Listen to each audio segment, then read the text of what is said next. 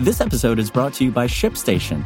You know, some things take a lot of work, like sending little robots to far-off distant planets. And just as that's challenging, so too is running a successful e-commerce business, especially when there's so much to do. So I want to introduce you all to ShipStation.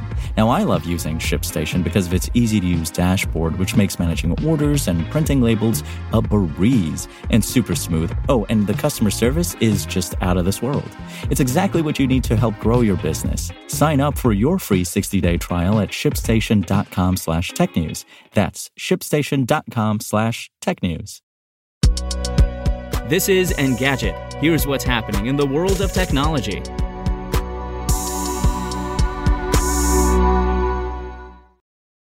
It's Wednesday, August 18th.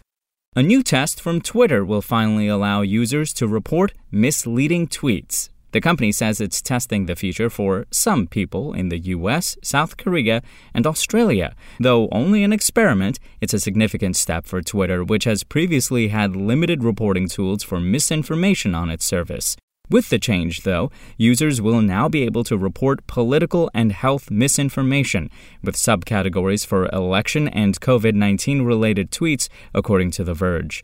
That tracks with other fact-checking and misinformation busting efforts Twitter has made over the past year and a half. The company has previously introduced labels and PSAs to debunk health and election misinformation on its platform. At the moment, it's not clear how reported tweets will be handled. Unlike Facebook, which uses a large network of fact-checkers to debunk falsehoods, Twitter's fact-checking initiatives have been more narrowly focused. In a tweet, the company said that users shouldn't expect the company to respond to every report, but the reports will help us identify trends so that we can improve the speed and scale of our broader misinformation work. And Intel is pouring more and more of its energy into its mainstay chip business, and that now means leaving some of its less essential work by the wayside. The company told CRN in a statement that it was winding down RealSense and transferring the talent and computer vision tech to efforts that better support its core chip business. The semiconductor giant will honor existing commitments, but the end is clearly on the horizon. Questions surfaced about the fate of RealSense after the team's leader, Sagi Ben Moshe, said he was leaving Intel 2 weeks ago. RealSense aimed to make computer vision more flexible and accessible. A company or researcher could buy cameras to aid everything from robot navigation through to facial recognition, and there was even a developer-focused phone. It was never a truly mainstream product, though, and ASI VP Kent Tibbles told CRN that there were few customers buying RealSense cameras in any significant quantities.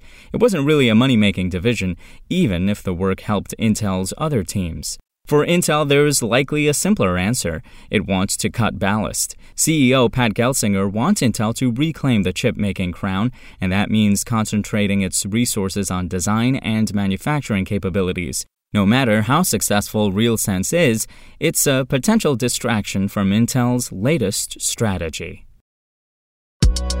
If you want to catch the latest tech news as it's happening, check out Engadget.com or tune in again every weekday.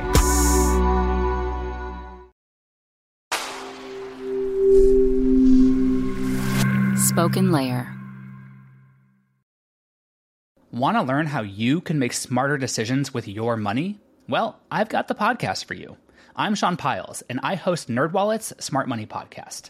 Our show features our team of nerds, personal finance experts in credit cards, banking, investing, and more.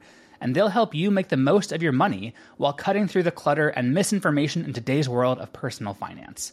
You'll get clarity on strategies to help you build your wealth, invest wisely, shop for financial products, and plan for major life events. Listen to NerdWallet's Smart Money Podcast wherever you get your podcasts.